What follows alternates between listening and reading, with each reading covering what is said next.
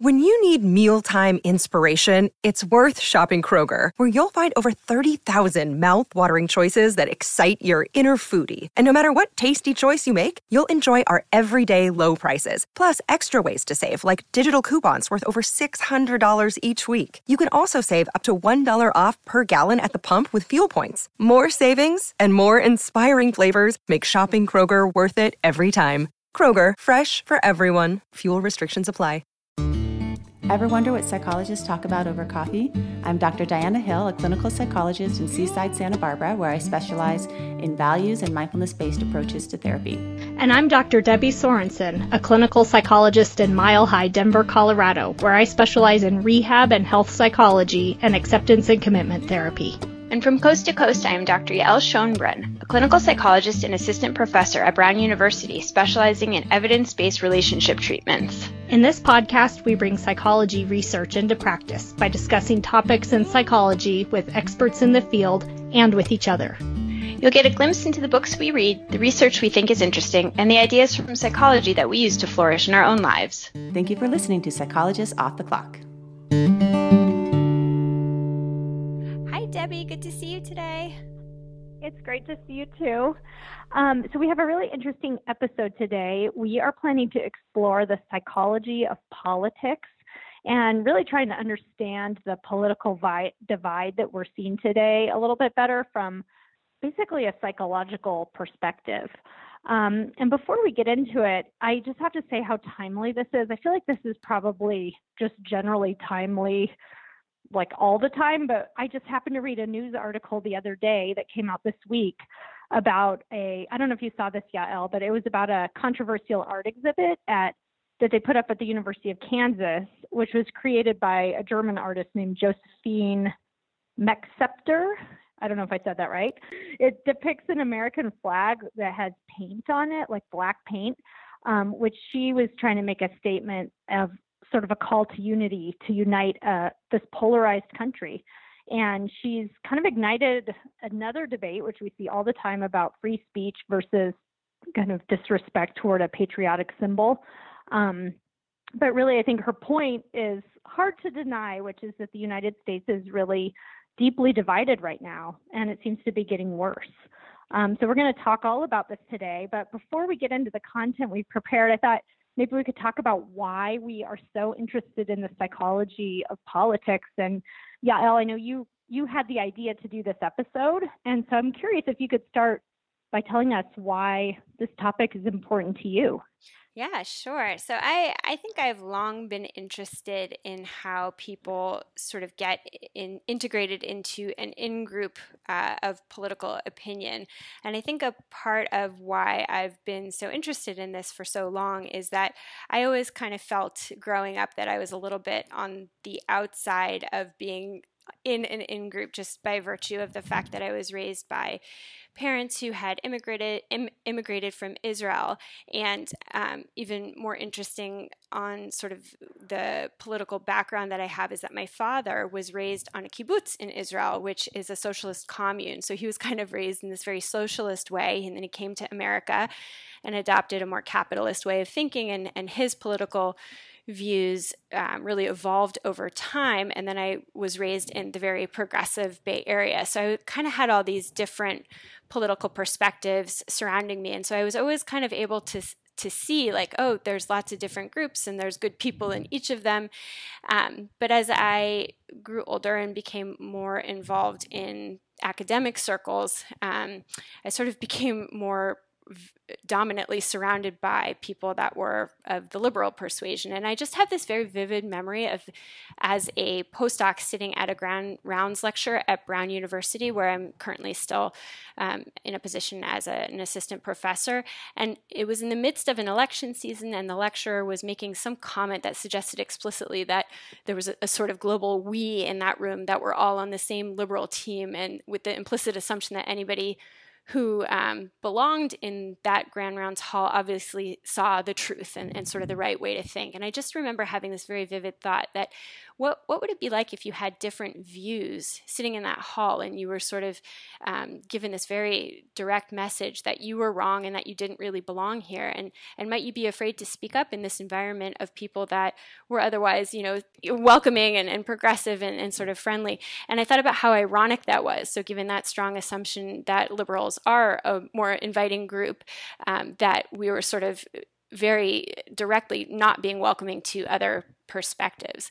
And then the other way that I think about sort of the way that people get so divided in their thinking comes up very clinically. So in my private practice, I specialize in couples therapy, and I often see how polarized individuals within a couple become in their perspectives. And I can see how stuck people get in sort of trying to prove to their partner that they're right and that their partner is wrong. And as a couples therapist, I have been trained in these entire therapies that are built on strategies to getting partners to be more open to their partner's perspective so that they can come back together and move forward as a team, as opposed to get stuck in this lockdown space. And so that's kind of a microcosm parallel to what I see happening on this larger political scale. So I just find differences of opinion and how people get so stuck in those differences to be really fascinating. And I think it's so useful to think about how we can move past those stuck points to be more united so that we can make the kind of progress that seems important, either, as a couple or as a country. Yeah, interesting parallel there, and interesting history that you have coming into this. How about you? For me, Yael, I'm going to be honest. I feel like I'm a little less balanced than you in terms of this. Like I have pretty strong political opinions, and I'm kind of struggling with understanding the other side. I feel like I've been kind of disturbed and angry about a number of political things going on lately. And I feel like that's even affected some of my relationships that makes me feel sad. I feel like I have a hard time understanding some people that are, people I care about, because their viewpoints are so different from mine. And I'm sure they feel the same way. They've shared some opinions in conversation and on social media that I find really hard to understand and kind of disturbing. And so basically I have some righteousness. I have a righteous mind, which we're going to talk about what that means soon. And I'm really worried. I think I'm just very worried about the political divide. It seems like it's getting worse and worse. I don't know where we're headed as a country, but I feel like something has to change. And I want to understand this better and how other people can have such different opinions than mine. People who I know are good people. And so I feel like this material was a little bit hard for me in some ways to grapple with, because it did force me to question some of my opinions and look at a different perspective. But I feel like that was sort of a good thing for me to do. And I think, even though I kind of think I'm right and I don't really want to change my mind, I also feel like both sides of the political divide need to be willing to do this if we want to just mend this and heal as a nation and move past this extreme polarization. So it feels important to me, but it also feels really like a big challenge. Yeah, I think it is a big challenge, and I certainly think you are not the only person with a righteous mind. One of the things that I think we'll talk about today is sort of how the human brain is really wired in a way that really lends itself to developing a righteous mind. There's something very innate about it. So I don't think that it's unnatural or uncommon. And certainly that's a part of why we've landed in the place that we have as a country. And then the other thing that I'll just mention is, so I've been really interested in this literature for a little while, and I had been recommending it to friends and family members of mine who are more extreme on one side or the other. And that's generally the reaction that I always get. But I don't, that kind of idea, I don't necessarily want to see the other side. It makes me angry to think that I would have to make space for a different perspective when I think that other perspective is so wrong. And so I think that we need to sort of ask ourselves about the utility of that, because I think it is so hard to move away from being committed to our own belief systems and committed to really not being open to a different way of thinking. And we need to ask ourselves sort of what that does for us individually, and then what that does for us as a country, as a nation. And certainly I say that when I'm working with the couples, if you get stuck in your own perspective, what does that do to you? And then what does that do for your relationship? And where do you want to go? And therefore, what might be useful to change? So to kind of ask those questions that might open it up and make it a choice.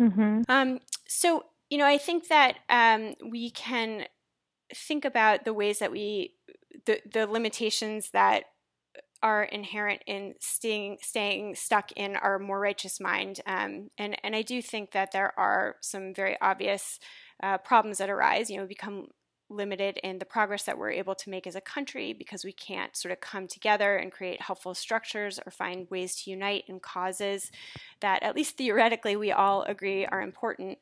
And actually, in the previous episode, Russell Colts, who was interviewed by Dr. Diana Hill, one of the other co-hosts, talked a lot about compassion and how our lack of compassion for one another between these political groups divides and limits us as a country. And that's a part of why we're so stuck in our dividedness. And so, we really can look to the psychological science to understand more of how this transpires and also what we can do about it. And so today we're going to spend some time talking about a wonderful book that was written by a social psychologist by the name of Jonathan Haidt, Haidt. He's a professor of business ethics at the NYU Stern School of Business, and he's written several books. One is The Happiness Hypothesis, and one that just came out is The Coddling of the American Mind. And we're today going to be talking about one of his books that was published in 2012 called The Righteous Mind: Why Good People Are Divided by Politics and Religion. And in this book, Dr. Haidt explores why good people are so divided using his research and background as a social psychologist who studies morality. And he's done some really groundbreaking work in understanding sort of the different moral structures that are inherent in our society. And so we'll talk a bit about that. Yeah, we both read this book, and I have to say it was such an interesting book.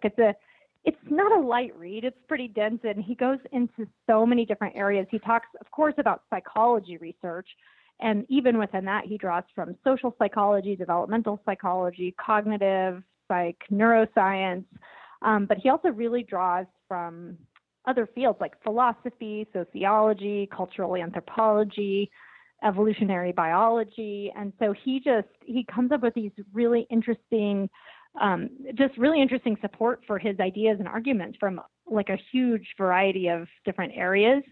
So it's a really sort of intellectually rich read, and it got me thinking about a lot of different things. Yeah, it's very dense, but he summarizes the book's intentions as saying, this book is about why it's so hard for us to get along. So I think in saying that, his intention with this book is to help conversations about morality, politics, and religion easier and more friendly to have, even among those with differing views. And of course, that's quite a tall order. But I think that if you can be open to some of these ideas, it's not impossible, far from. Yeah. And, it really fit with my reasons for getting into this topic, because I have a quote from him. He says he wants to help people understand why half of the people in this country live in a different moral universe. So this is something that I'm just grappling with, is trying to understand how other people can believe something different. So I think that that's another tall order, but he does a pretty good job of trying to get there. Yeah. So let's transition to starting to talk a little bit about some of the core themes in this book. So I'll start with the way that Haidt defines righteousness. So righteousness just means to be upright and virtuous, but self-righteous or self-righteousness means being convinced of one's own righteousness, especially in contrast with the actions and beliefs of others. And that often leads to being narrowly moralistic and intolerant. But what he emphasizes here, and what we had talked about briefly a few minutes back, is that this really is the natural human condition. Self-righteousness and righteousness allows humans to build cooperative groups even when they're not related to one another. So this is sort of based on an evolutionary idea that when we're in small groups of people that we're related to, it's not so challenging to be cooperative and to sort of live in a way where we're not concerned about our survival or concerned of somebody threatening us in some meaningful way.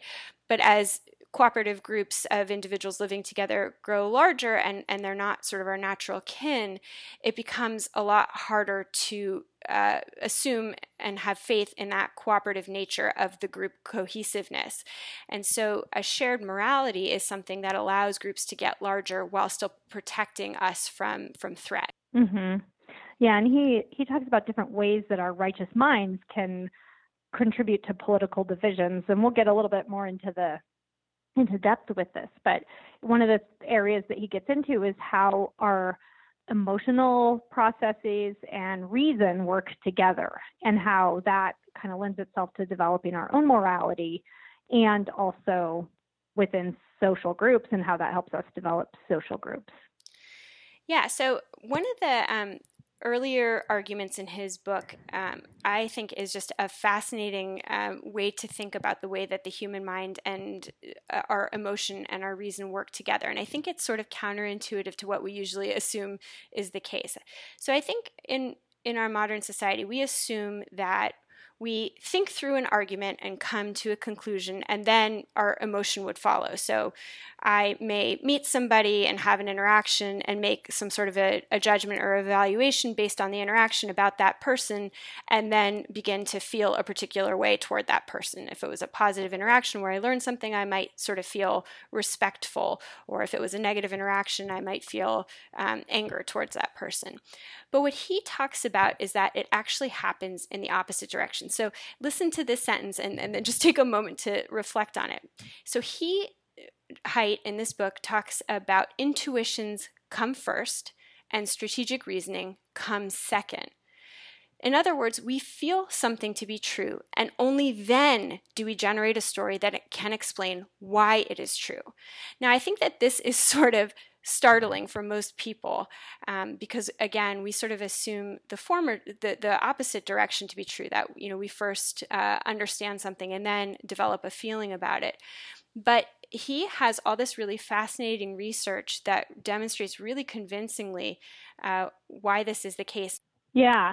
So, well, what I thought was so interesting in this book is that he would use these little morality vignettes, and other people have used these as well. And so you're reading the book, and they're kind of thrown in there, and they're very, I feel like they're very startling in a way. Yeah. So I'll give you a couple of examples of them so our listeners can just get a sense of some of them. So a family's dog dies, nobody knows about it, and they just bring the dog inside. This is their pet, and they cook it and eat it for dinner. Okay, so that's one example. Another one is a woman who has a flag that she doesn't need anymore, like an American flag. And so she cuts it up and uses it as a rag to clean the bathroom. And then a couple more, a brother and a sister who have consensual sex with each other, and nobody knows about it, and it doesn't lead to any offspring or any other problems, and they both agreed that it was a pleasant experience. And then a man who has sex with a dead chicken. So those are a few of the examples. Oh, and with that one also, no one knows about it. And, then he eats the chicken. He doesn't waste it. So these, I think, have a really kind of strong, emotional, really strong emotional reaction. And what he would do is then ask people their opinion about the morality of these things, and then ask them why. And what he found is that sometimes people had this really strong sense of yeah, that's wrong, but they were at a loss for explaining why, because the explanations that they gave didn't quite make sense. And yet there was some really strong emotional sense that, yeah, this is just wrong. I don't know why, but it's wrong. Yeah, and I think what was if I could just sort of add one part that I thought was so cool about the research, the way that it was conducted, is that what would often happen is that the participant would try to sort of identify a natural victim in the story, but they were carefully designed, these moral vignettes, to not have a victim. And so the RA would say, no, the dog wasn't harmed, or both the brother and the sister were, completely consensual, and there was no danger of having a child because they used protection, or the man who had sex with a dead chicken, the chicken was already dead, so nobody was harmed. But the emotional reaction to the stories was so powerful that people somehow would always try to look for a victim in the story to explain why their response of disgust or moral rage was cropping up. Yeah, and another thing that they did that I think was really important is that they did some cross-cultural studies. So, for instance, most of these studies are done in a university setting with undergraduate students, but they also did some of these kinds of studies in more of a working class suburb, and they'd compare those two. And they'd also compare Americans to people from Brazil and India, where there's some differences in cultural views of morality. And what was interesting to me that I read some of the ones that they would give in India where they would find differences, and I'd read it and be like, it doesn't even compute to me almost. So it's sort of culturally embedded as well, what's going to elicit that feeling of disgust. Yeah, I think some of those cross-cultural studies are really important in sort of highlighting the way that, as you're pointing out, like our culture sort of directs our moral response and our sort of moral, our inherent, our internal moral framework for what's right and what's wrong. Yeah, exactly.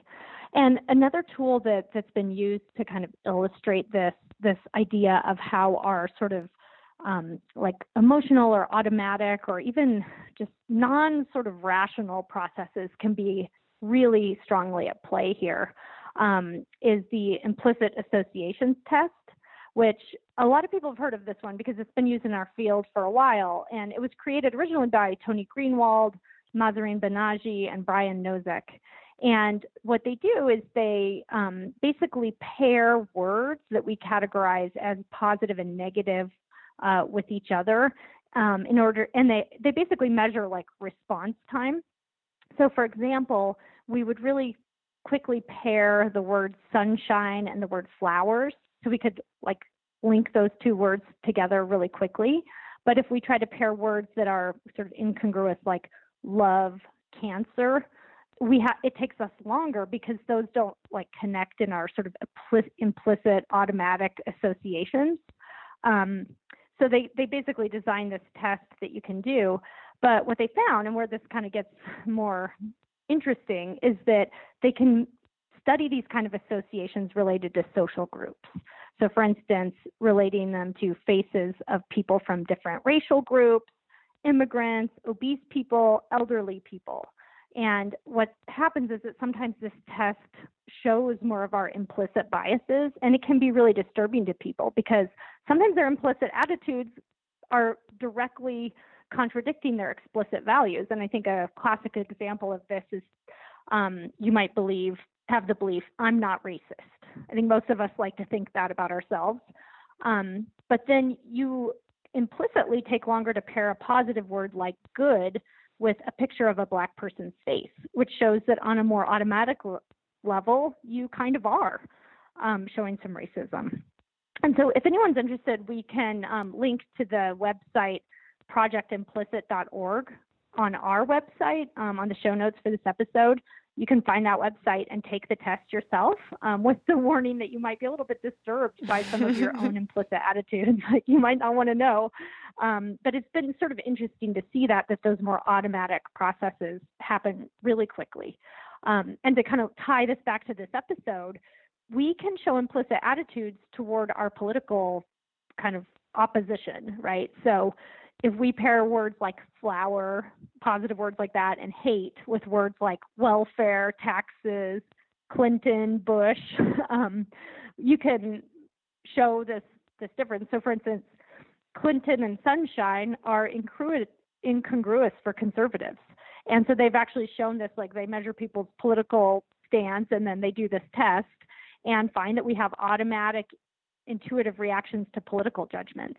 And what we might end up with is just a greater kind of internal sense that we're not even really aware of kind of liking and trusting people whose beliefs are in sync with our own.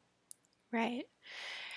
Right. And so both of those lines of research that we just described, the moral vignettes and the implicit association test, really do support this idea that our automatic processes, our sort of gut intuition, our feeling is really primary, and that the controlled processes, our reasoning, our strategic thinking, follows.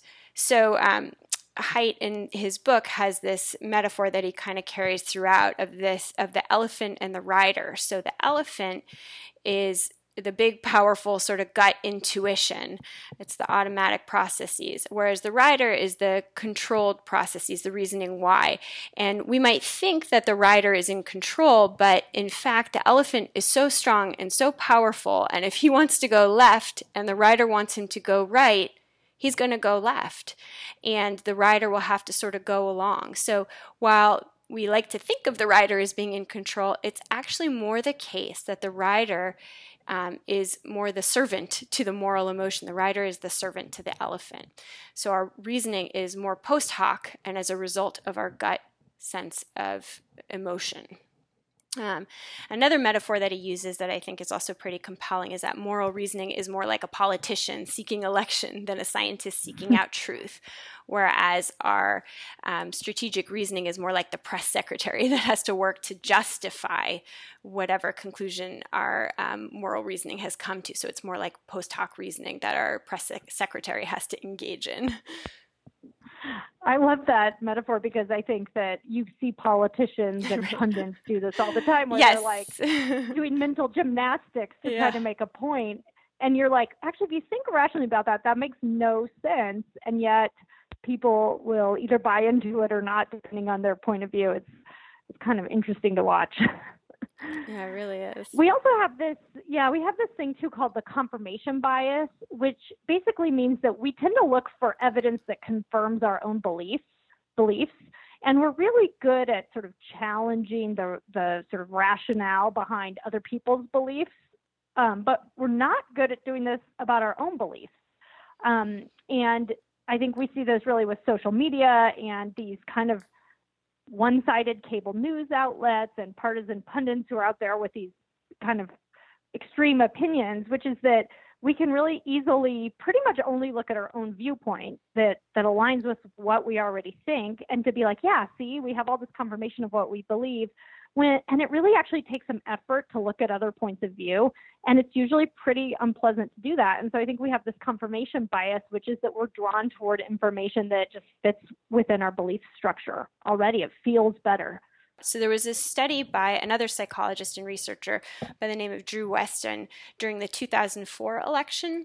And what he did was he put participants in an fMRI and flashed statements from Kerry and from George W. Bush that were self-contradictory. So for each of these candidates, he flashed statements that sort of were internally self-contradictory. And when the participants saw that the candidate that they did support had the inflammatory or contradictory statements, the part of the brain indicating negative emotion and punishment lit up, not the reasoning parts of the brain. So where we might expect sort of this rational sort of trying to understand why there's these internally inconsistent statements, we might think that our reasoning part of the brain would sort of be working hard to figure it out. What actually happened is that our emotional part lit up. And at the end of the session, participants were shown a slide restoring the confidence in their preferred candidate, and there was a release of dopamine. So he kind of talks about this as like almost an addictive process where it feels so good to have that confirmation of what you already believe. It's so it provides some relief and release. So and Drew Weston, I believe, came out with a book called The Political Brain that I think goes into some detail about this line of research as well. Yeah, I mean, it's in our biology, which I think is so interesting, and just shows, I think, how hard it is to change people's minds if we go for the level of, the writer, that sort of reason. And I think you can see this when you try to have a hostile argument or to sort of present facts to the other side. It kind of gets us nowhere. And what Haidt recommends in his book is that if you really want to work on changing someone's mind or even coming to like a consensus with someone, don't try to change their mind rationally through a hostile argument. The elephant does not respect that. Instead, what the elephant can be persuaded by is, someone who's affectionate, who has a desire to please, who sort of can allow the elephant to slowly reflect over time, like a friendly conversation or willingness to kind of think deeply and question ourselves. Even like an emotionally compelling story or movie or something like that might be more persuasive. So I think a lot of times when we get into these arguments on social media or face to face, you can have that feeling that this isn't doing any good. And that's kind of true. Like it's pretty rare for that to work. Yeah, I can't help but think of the couples that I work with, because I think that is so true, that when one partner comes at the other and says, I think you're just dead wrong and you've done it all incorrectly, and, you better buy into my side because you're just dead wrong, that the other partner kind of digs their heels in and gets defensive or attacks back, and they sort of end up in a stalemate. And so what I do a lot of coaching on is to sort of say, let's start from this with a team perspective, that we, might feel different things, but that we can give each other the benefit of the doubt, that we both have good intentions, and that we can, respect one another and share, have some shared values, even if there are some that are different. And I think that it kind of goes to what you're saying in terms of using that as a platform to have influence over one another's elephants. We'll kind of switch to talking about another aspect of the righteous mind that Haidt goes into some detail on, and this is his framework of morality. So we may sort of start thinking about morality as a simple right or wrong, right? That there's kind of the right way to live and the right way to be a good person who has strong values, and then a wrong way. But what he goes into a lot of detail to explain is that morality is far more complicated. So he starts off with a story of how he, in his own history, was very liberal, but then during the start of his academic career, he went to India to do some research. And he went there with preconceived notions of the importance and high value of autonomy and equality, and with those values in mind, he sort of integrated himself into the Indian culture in this small village that he was living in.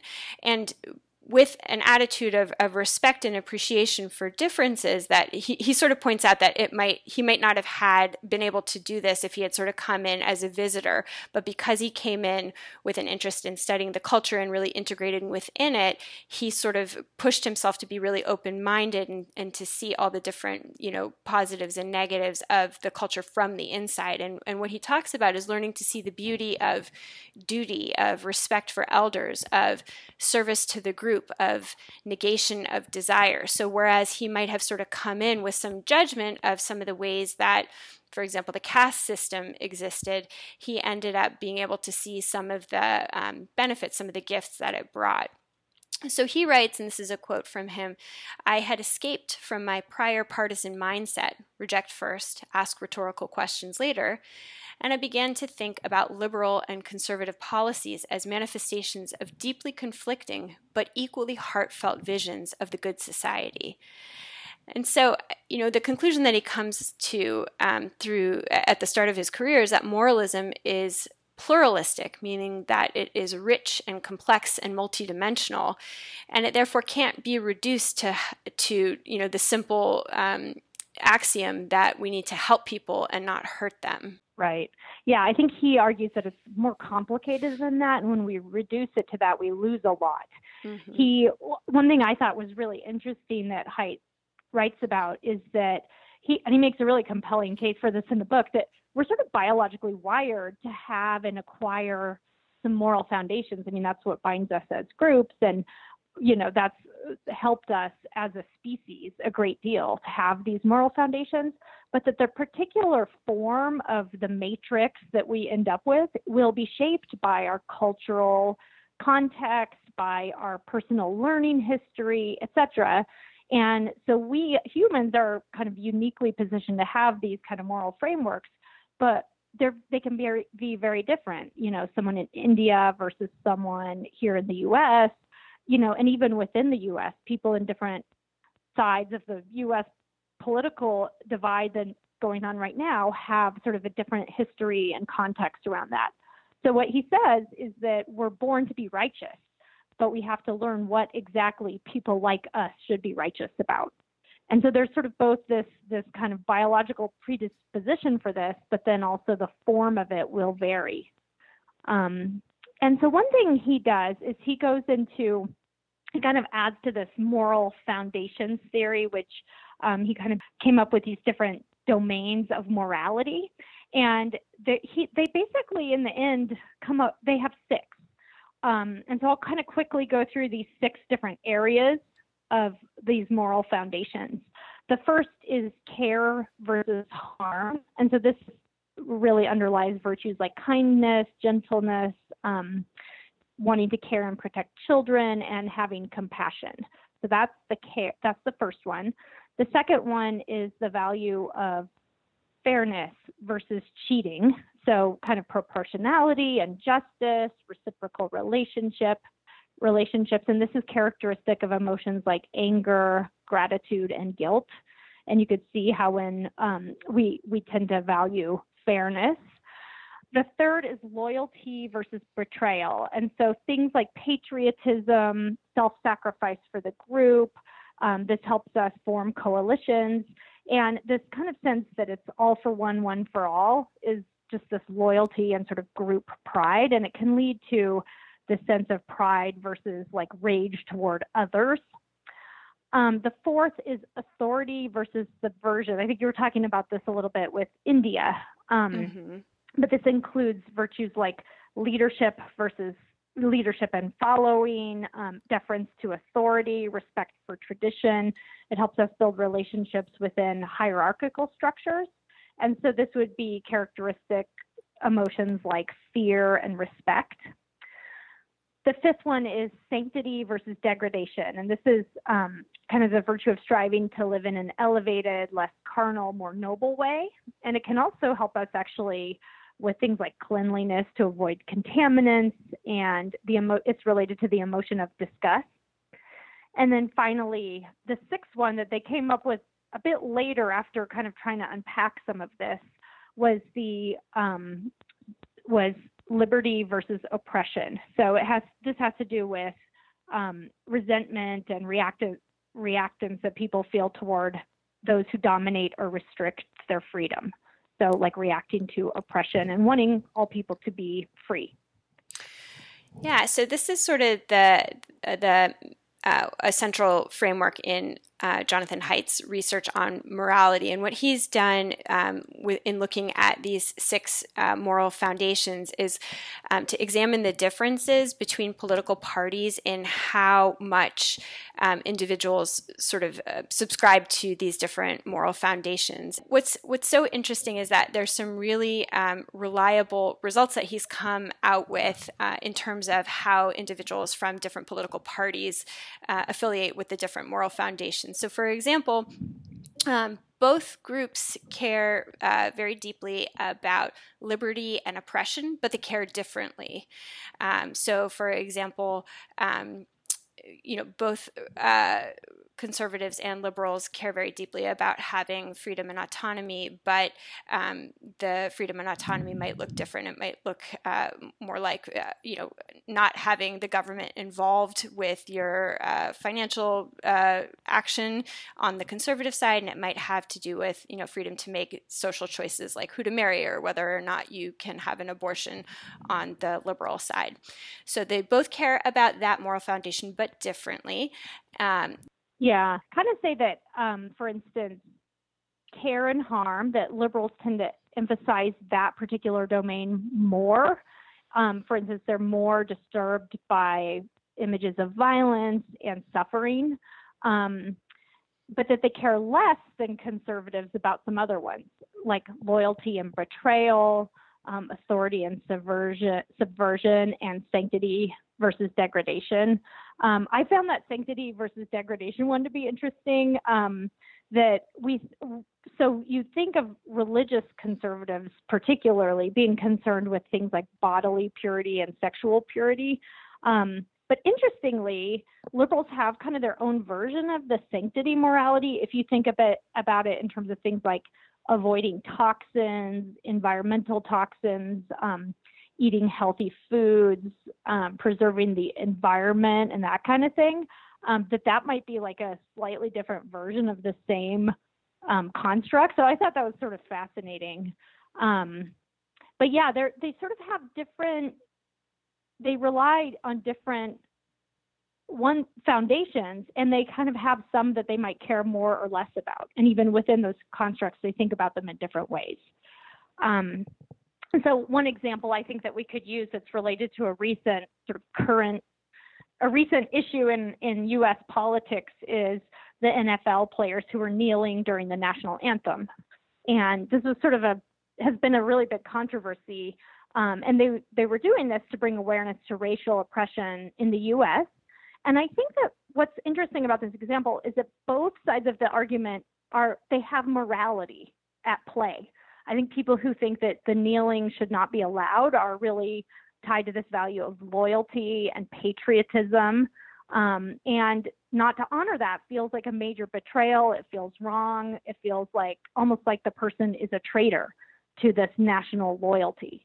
But people on the other side, people who support the kneeling, don't really think that the actual act of kneeling down in front of a patriotic symbol is that important. It's just not that strong of a moral issue. But instead, they care more about speaking out against racial oppression. So there's some care moral going on in there. And just simply not as important, this value of loyalty and patriotism. And what's interesting, if you read the way that this is presented, both sides really believe that they're right and have a really hard time understanding the other side's point of view.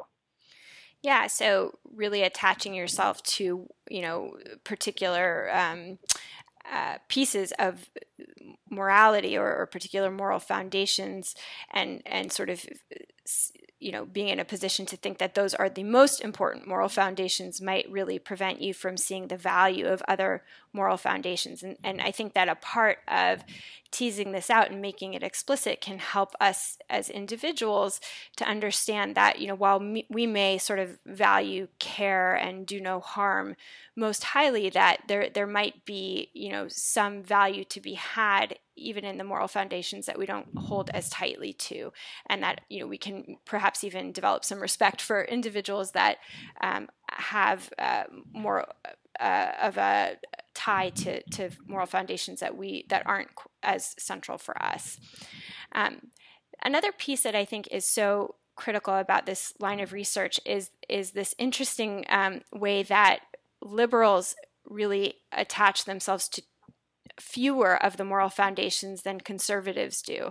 And so Haidt asked this really interesting question about whether the fact of leaning on just a few of the foundations, 2 or 3 versus all 5 or 6, sometimes he includes the liberty oppression one and sometimes he doesn't. So in other words, that liberals sort of attach themselves to fewer of the moral foundations than conservatives do, and that might be one of the reasons that conservatives or Republicans do better in elections than liberals or Democrats do.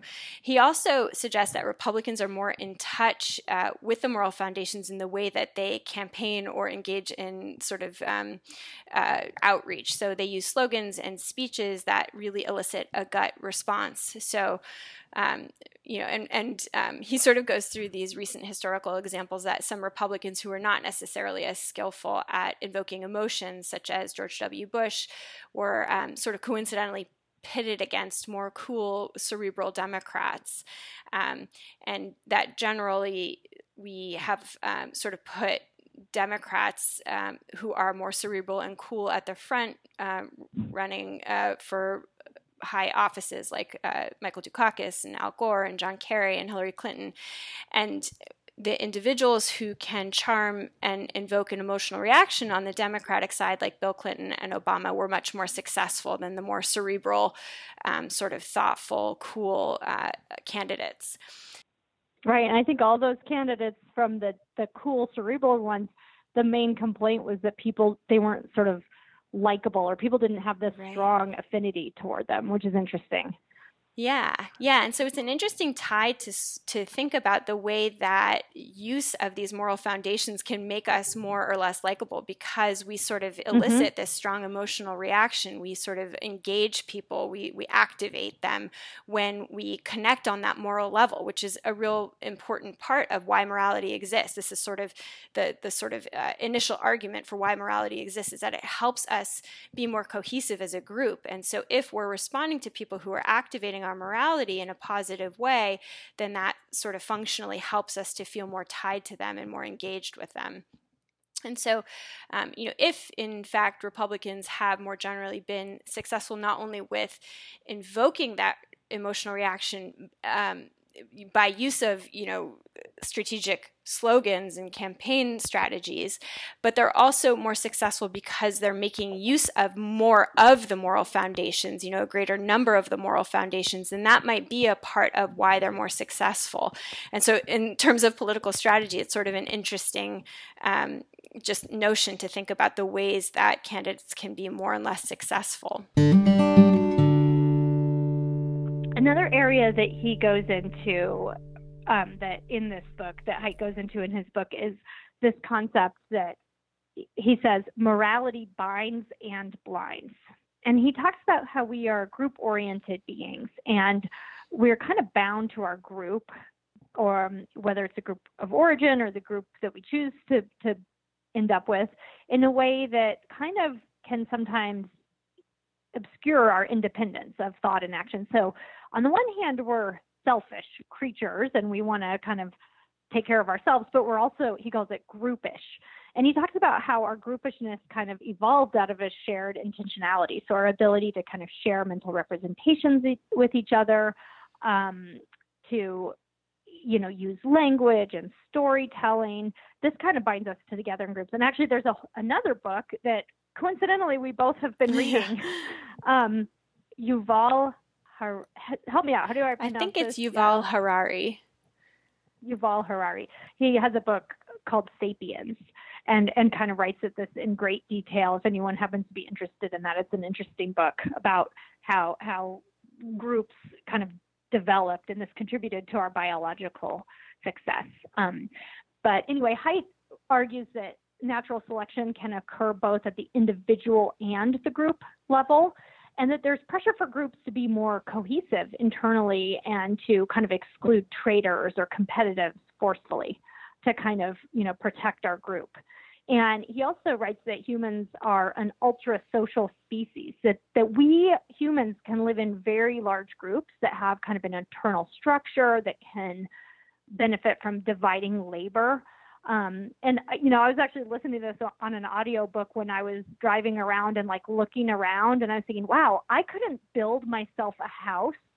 I could, there are things I do. I have a job and I, take care of my children and whatnot, but I can't do a lot of things that I rely on other people in my group to do. And there are a lot of animal species that are social, but very few that are ultra social in this way.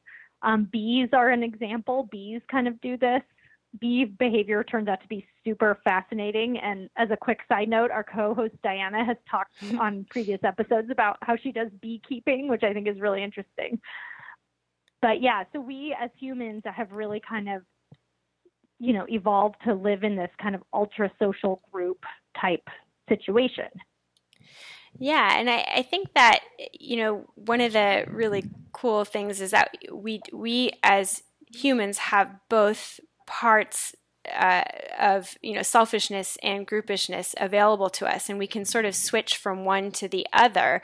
And sometimes we can even observe ourselves switching from one to the other. I mean, when I was in college, I rowed, I was a part of a crew team, and I just remember sort of how painful it was, but on the other side, when the boat was moving in unison and you could kind of hear the click of the oars and you could feel the boat lift, even though your individual body was in pain during a race and you were pushing yourself as hard as you could go, there was something about being part of that group, a part of that boat that was moving in as one machinery with each body sort of as a small part of it, that just kind of lifted you up, and it made the pain sort of secondary to this amazing experience of being a part of something that was much larger than yourself. And so I think that, those kinds of experiences, when we can access them, really demonstrate to us the way that we have these two levels of being. And I think when it comes to political and religious groupings, we can kind of see that in action, that when we become a part of a group, when we sort of have a cause or a belief system that exists kind of outside of ourselves, and we become a part of it in this very fundamental way, that there's something that's so intoxicating about that, and that really can compel us and propel us to act very strongly for our group and against an out-group. So I think that that's an important piece of this morality, that it's not just individual morality that's driven by selfish desires, but that it really is a part of being a group, and that can really just intensify some of those moral beliefs. So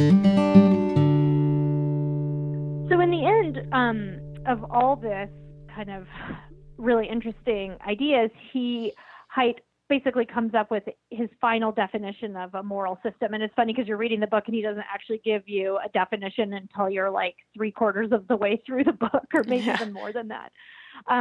But what he says is this is a quote: "Moral systems are interlocking sets of values, virtues, norms, practices, identities, institutions, technologies, and evolved psychological mechanisms that work together to suppress or regulate self-interest and make cooperative societies possible." So he kind of ties all of this together into this rather complex definition of moral systems. So it's not a simple thing, really, and that makes it, I think, understandable of how we end up with very different points of view, and still everyone, for the most part, really kind of trying to do the right thing.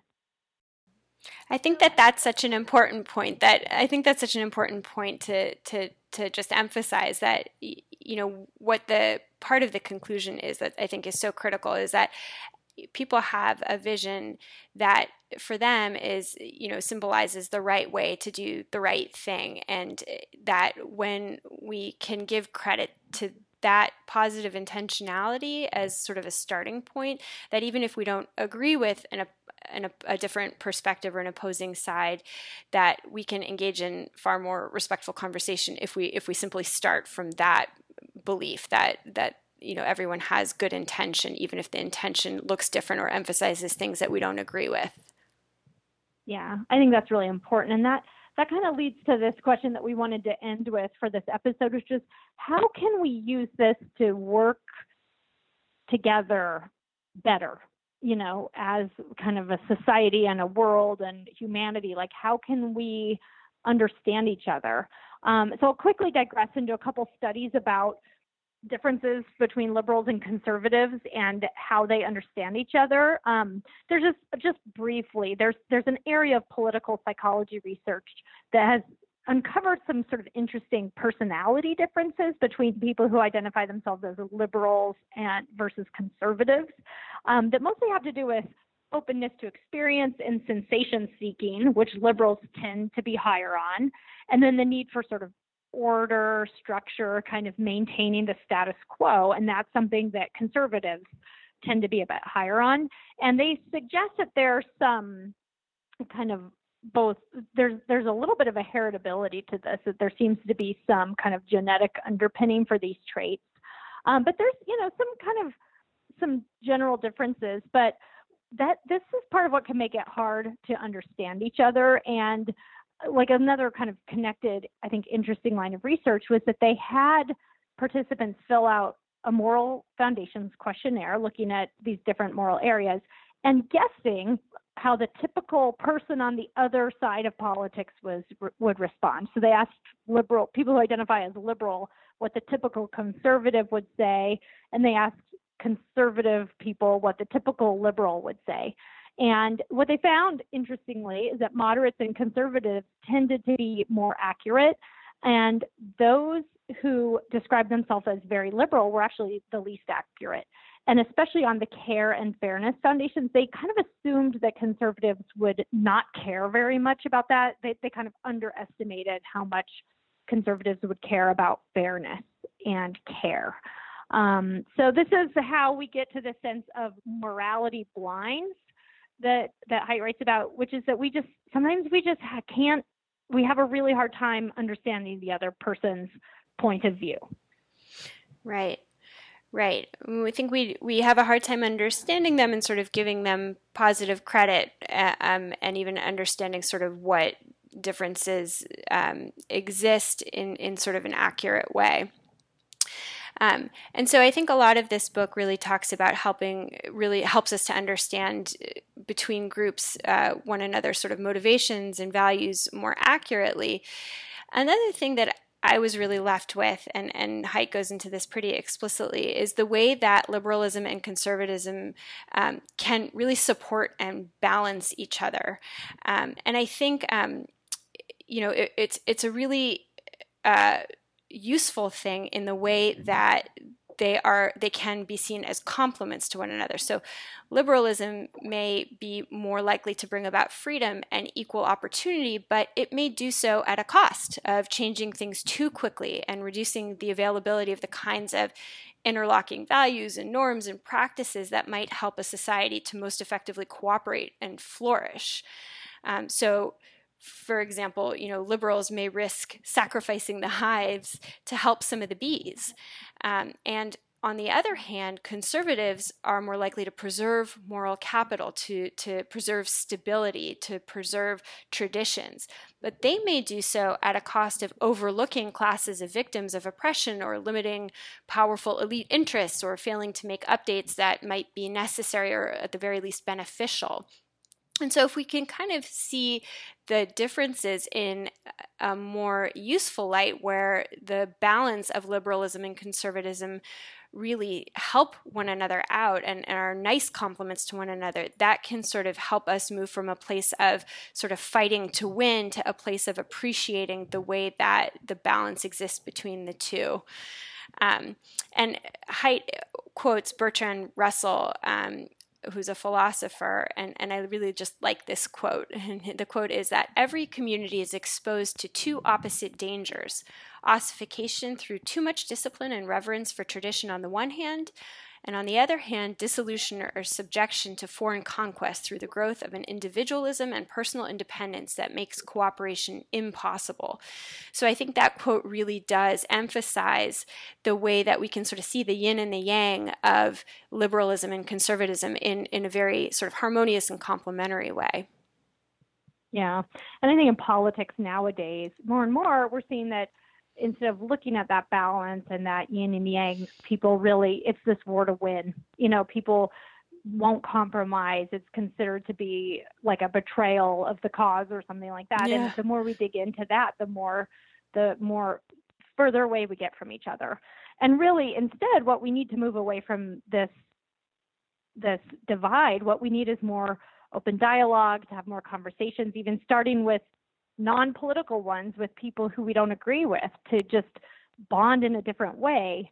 For example, one thing in the book, he talks about how legislators used to move to Washington, D.C. with their families, and they would have baseball games and picnics together. And so they knew each other as people. And so they would cross the aisle better. And now they don't do that. They come to work Monday and they leave Thursday, and they don't hang out. And so they don't hang out with the other side. And so they don't have this kind of bond.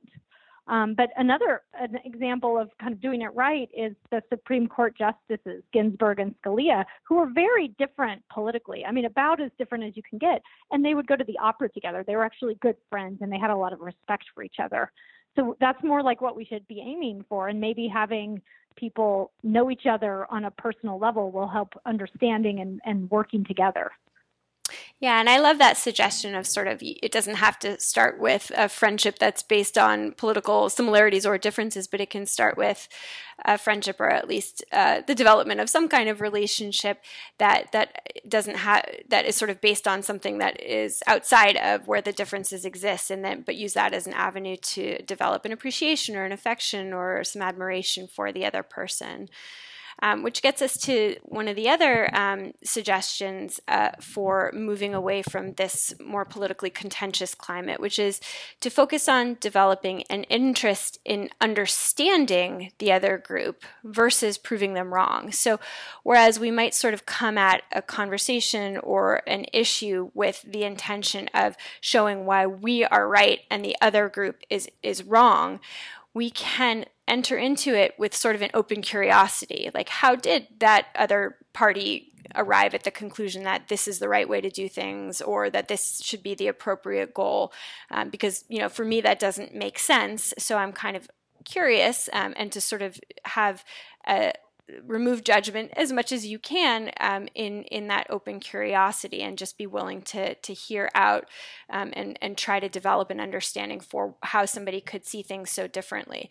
And interestingly, this is a strategy I use all the time in couples therapy, that I very explicitly encourage partners to sort of come at one another with an open curiosity. Oh, I really didn't see that interaction that way at all. Help me to understand how you saw me as being, rigid and controlling, because I thought I was just trying to help you and support you.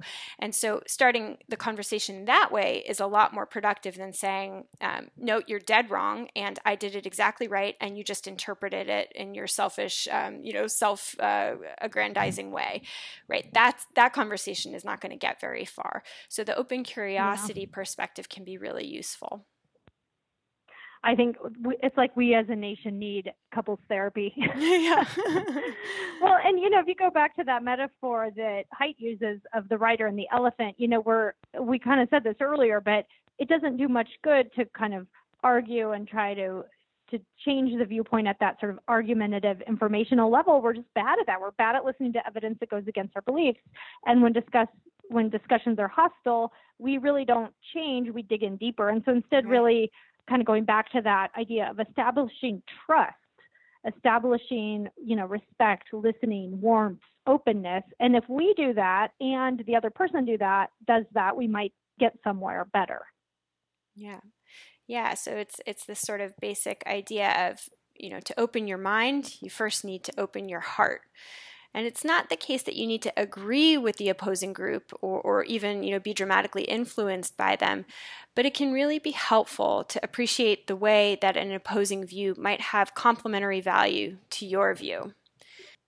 Well, I think that this even preparing the content for this episode has been helpful to me. Not, like I said, it's not entirely pleasant, but I think that it has actually kind of helped me think about things in a different way. Just as I've been reading it, I've been paying attention to the news in a slightly different way and thinking about how I could maybe do better.